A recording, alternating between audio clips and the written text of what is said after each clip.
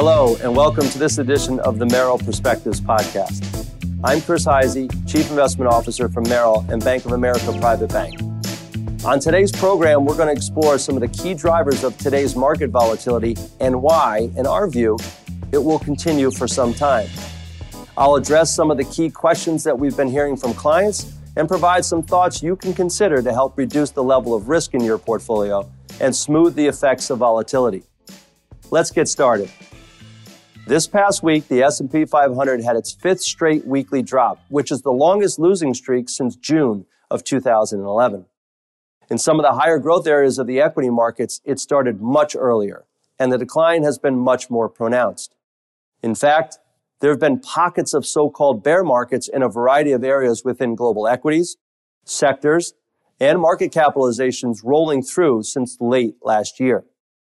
Add to this the fact that longer-dated bond yields have risen and pressured bond prices, and now the two largest asset classes have created a very challenging portfolio environment.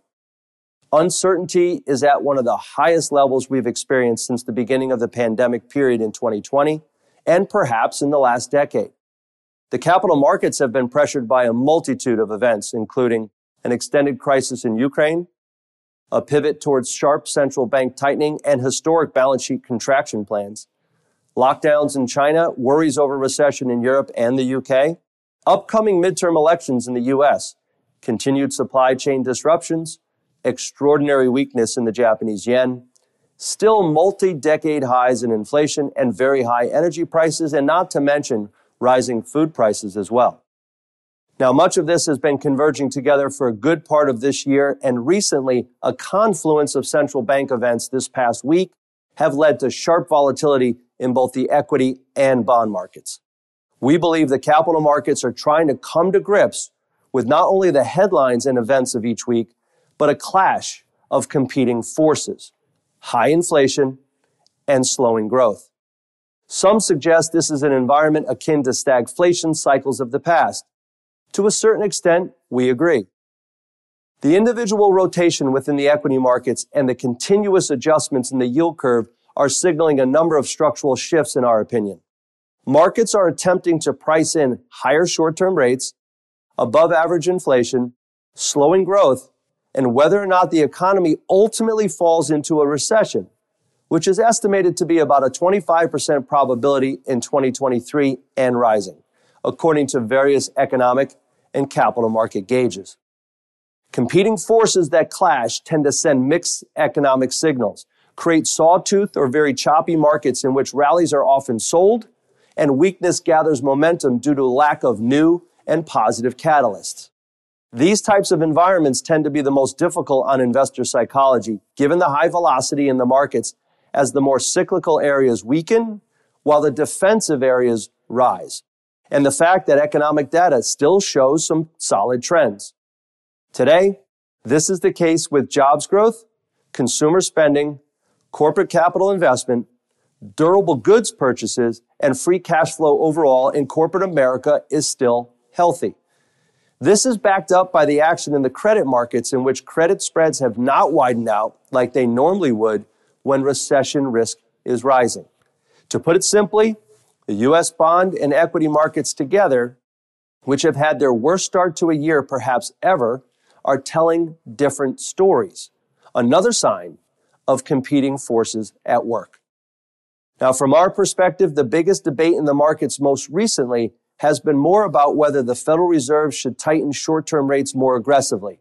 In other words, 75 basis point increases per meeting versus the 50 basis point increase in the next few meetings. This has dominated short-term speculators' thinking and pressured the highest valued sections of the market. We, however, think the more important debate should be centered on four primary questions. The answers to these questions can help us better determine if economies are headed more for a hard landing or a growth recession, and does the Fed ultimately have to back off its tightening campaign earlier than expected? So let's go through the four questions. Now, first, has inflation peaked already? And we will find out in the coming weeks as data is released. The bond market is doing some of the heavy lifting already here, and so are the sharp increases in mortgage rates. Also, balance sheet contraction, scheduled to start in June, should bring down the money supply, helping to cool some inflation. Now, it's quite likely inflation has already peaked, but it will take considerable time to settle down closer to the Fed's average target of some 2 to 2.5%. We believe that a defined peak in inflation, even if elevated for some time, is a catalyst that could stabilize the markets and relief rallies could ensue. With investor sentiment at extraordinarily low levels across the board, an expected positive catalyst such as peak in inflation will catch the markets by surprise, in our opinion. Now, second question is this. What is the appropriate valuation for equities in this new business cycle, this new market cycle? Is it closer to long-term averages around 16 to 17 times earnings per share? We believe so. If this is the case, then we are more than likely closer to the end of this cyclical downdraft than many believe. In other words, this could be the entry point longer-term investors in the asset management community have been waiting for. We expect rebalancing by long-term investors to start around these levels. Now, there are various time frames for cyclical equity market downdrafts to keep in mind. Most downdrafts end before the growth data heads higher.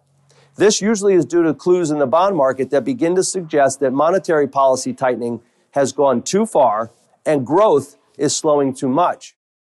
Rates are then eventually cut, but equities have already started to move higher generally.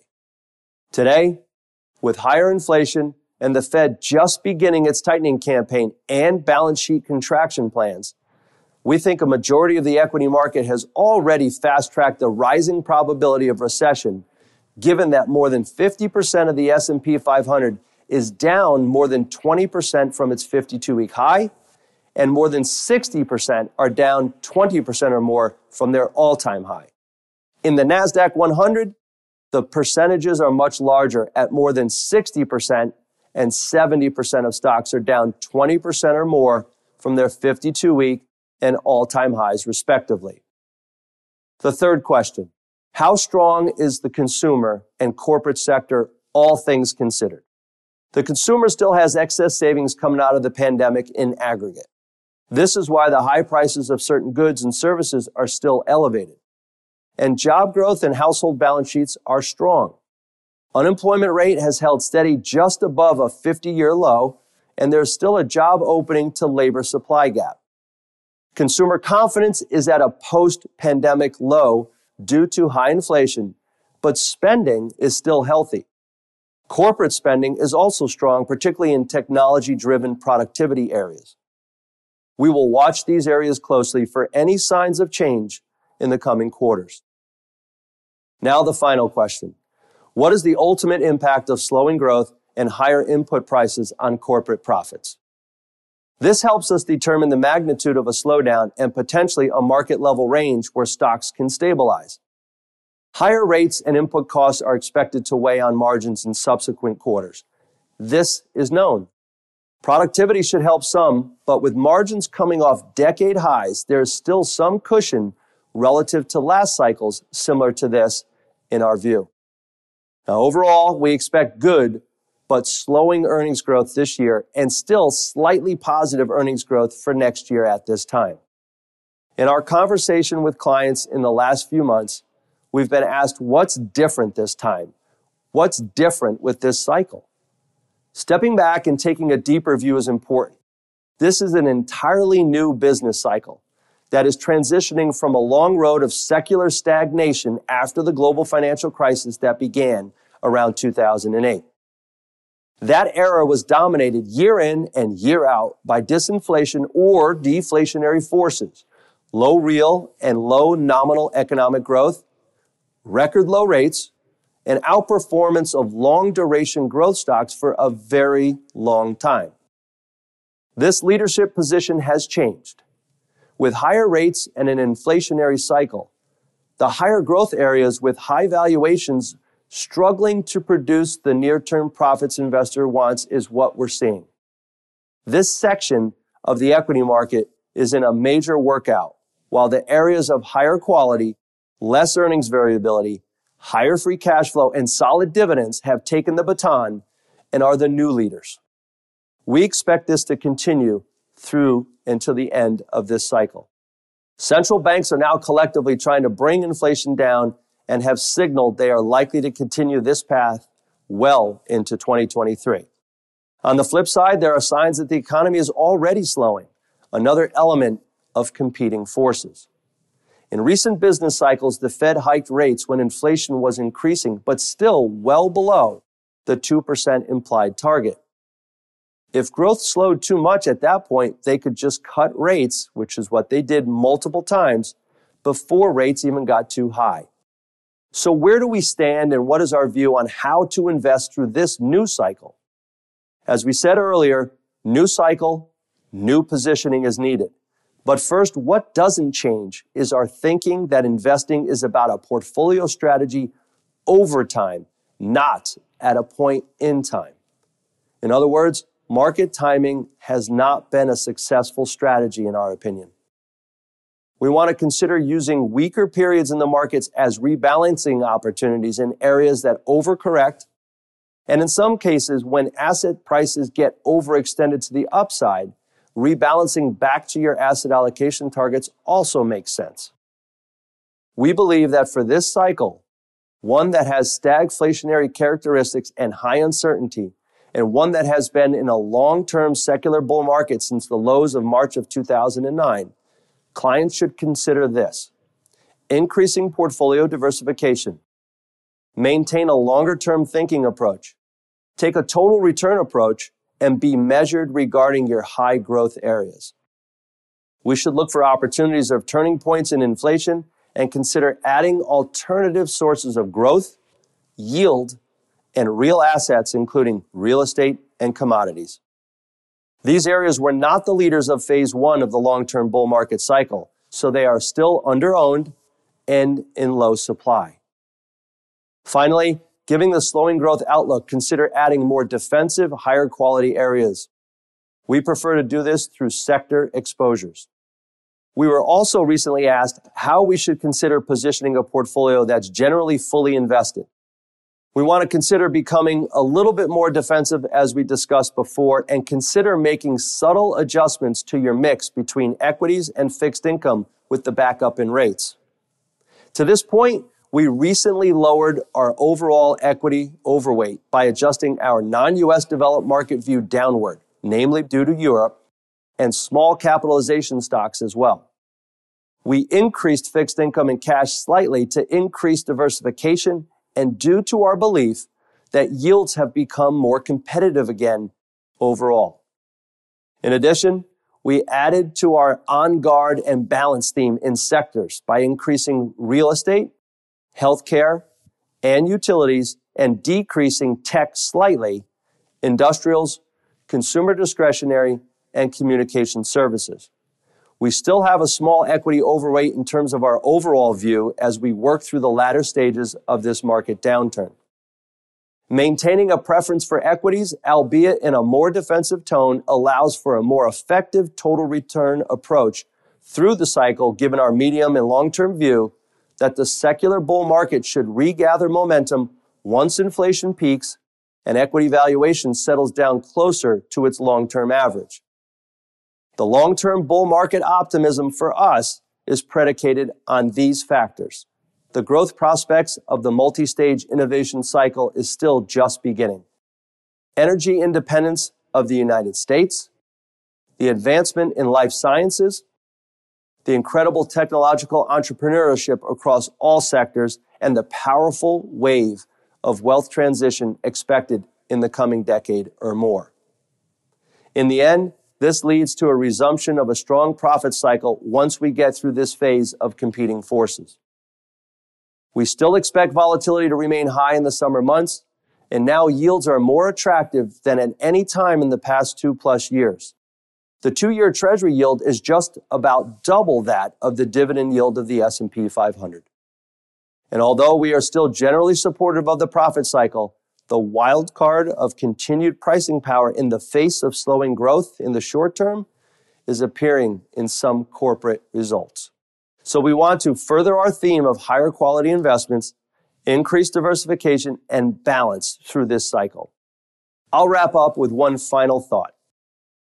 During these times of extreme volatility, we are often asked whether it's appropriate to try and make full-scale changes to asset allocation and move in and out of the markets.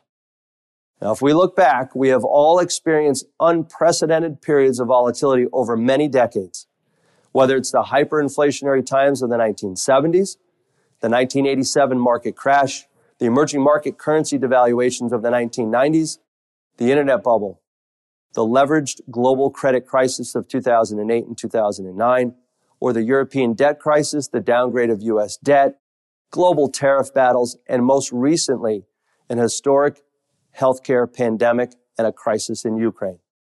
Through this all and more, the S&P 500 has managed to reset and engineer a new uptrend. Economies and the capital markets that ultimately price assets have been resilient time and again. Here's a statistic that we often cite from B of A Global Research. Going back to the 1930s, if an investor missed the 10 best performing days of each decade through mid-April of this year, their potential return was around 49% in total. If that same investor stayed in across all days in each of those decades, the potential return was approximately 20,650%. This doesn't mean don't do anything. We focus on how to invest in the markets over time and through cycles, not trying to time the markets from episode to episode. We believe we are at the late stages of this downdraft, and our view for the long-term secular bull market remains well-grounded. So in closing, during volatile periods, the best advice I can offer is to stay focused on the fundamentals, like diversification and rebalancing. Stay focused on your goals, and above all, invest through and over time. I hope you found these insights useful. If you work with a financial advisor, I encourage you to follow up to discuss the ideas you've heard here. And thank you all for tuning in to this edition of the Merrill Perspectives podcast. I'm Chris Heisey, Chief Investment Officer from Merrill and Bank of America Private Bank. To learn more about our latest insights on the markets, please visit ml.com. And you could sign up for Merrill Perspectives wherever you get your podcasts. Thanks again for listening. This podcast was recorded on May 9th, 2022. Investing involves risk, including the possible loss of principal. Past performance is no guarantee of future results. Any opinions or other information correspond to the date of this recording and are subject to change. The views expressed are not necessarily those of Bank of America Private Bank or Merrill. The information contained in this podcast does not constitute research or any recommendation from any Bank of America Private Bank or Merrill Lynch, Pierce, Fenner & Smith entity to the listener. Bank of America, Merrill, their affiliates, and advisors do not provide legal, tax, or accounting advice. Clients should consult their legal and/or tax advisors before making any financial decisions. This information should not be construed as investment advice and is subject to change. It is provided for informational purposes only and is not intended to be either a specific offer by Bank of America, Merrill, or any affiliate to sell or provide, or a specific invitation for a consumer to apply for any particular retail financial product or service that may be available. The Chief Investment Office, CIO, provides thought leadership on wealth management, investment strategy in global markets, portfolio management solutions, due diligence, and solutions oversight and data analytics. CIO viewpoints are developed for Bank of America Private Bank, a division of Bank of America N.A., Bank of America, and Merrill Lynch, Pierce, Fenner & Smith Incorporated, MLPFNS or Merrill, a registered broker-dealer, registered investment advisor, and a wholly owned subsidiary of Bank of America Corporation, B of A Corp. Asset allocation, diversification, and rebalancing do not ensure a profit or protect against loss in declining markets. Investments have varying degrees of risk. Some of the risks involved with equity securities include the possibility that the value of the stocks may fluctuate in response to events specific to the companies or markets, as well as economic, political, or social events in the U.S. or abroad. Bonds are subject to interest rate, inflation, and credit risks.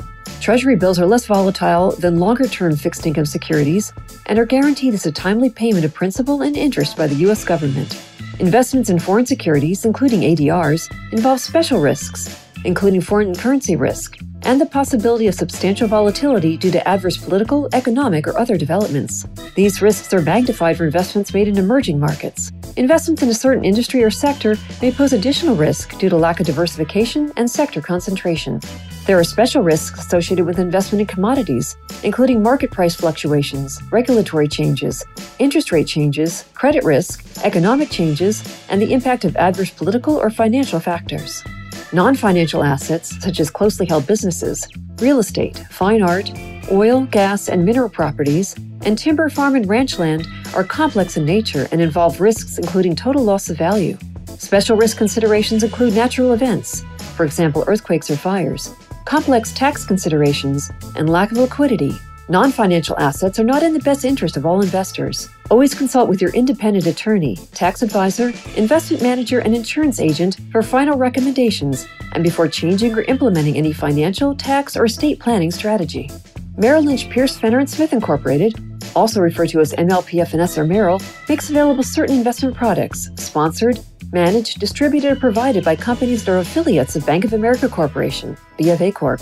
MLPFNS is the registered broker-dealer, registered investment advisor, member SIPC, and a wholly owned subsidiary of BofA Corp. Merrill Private Wealth Management is a division of MLPFNS that offers a broad array of personalized wealth management products and services. Both brokerage and investment advisory services, including financial planning, are offered by the private wealth advisors through MLPFNS. The nature and degree of advice and assistance provided, the fees charged, and client rights and Merrill's obligations will differ among these services. Investments involve risk, including the possible loss of principal.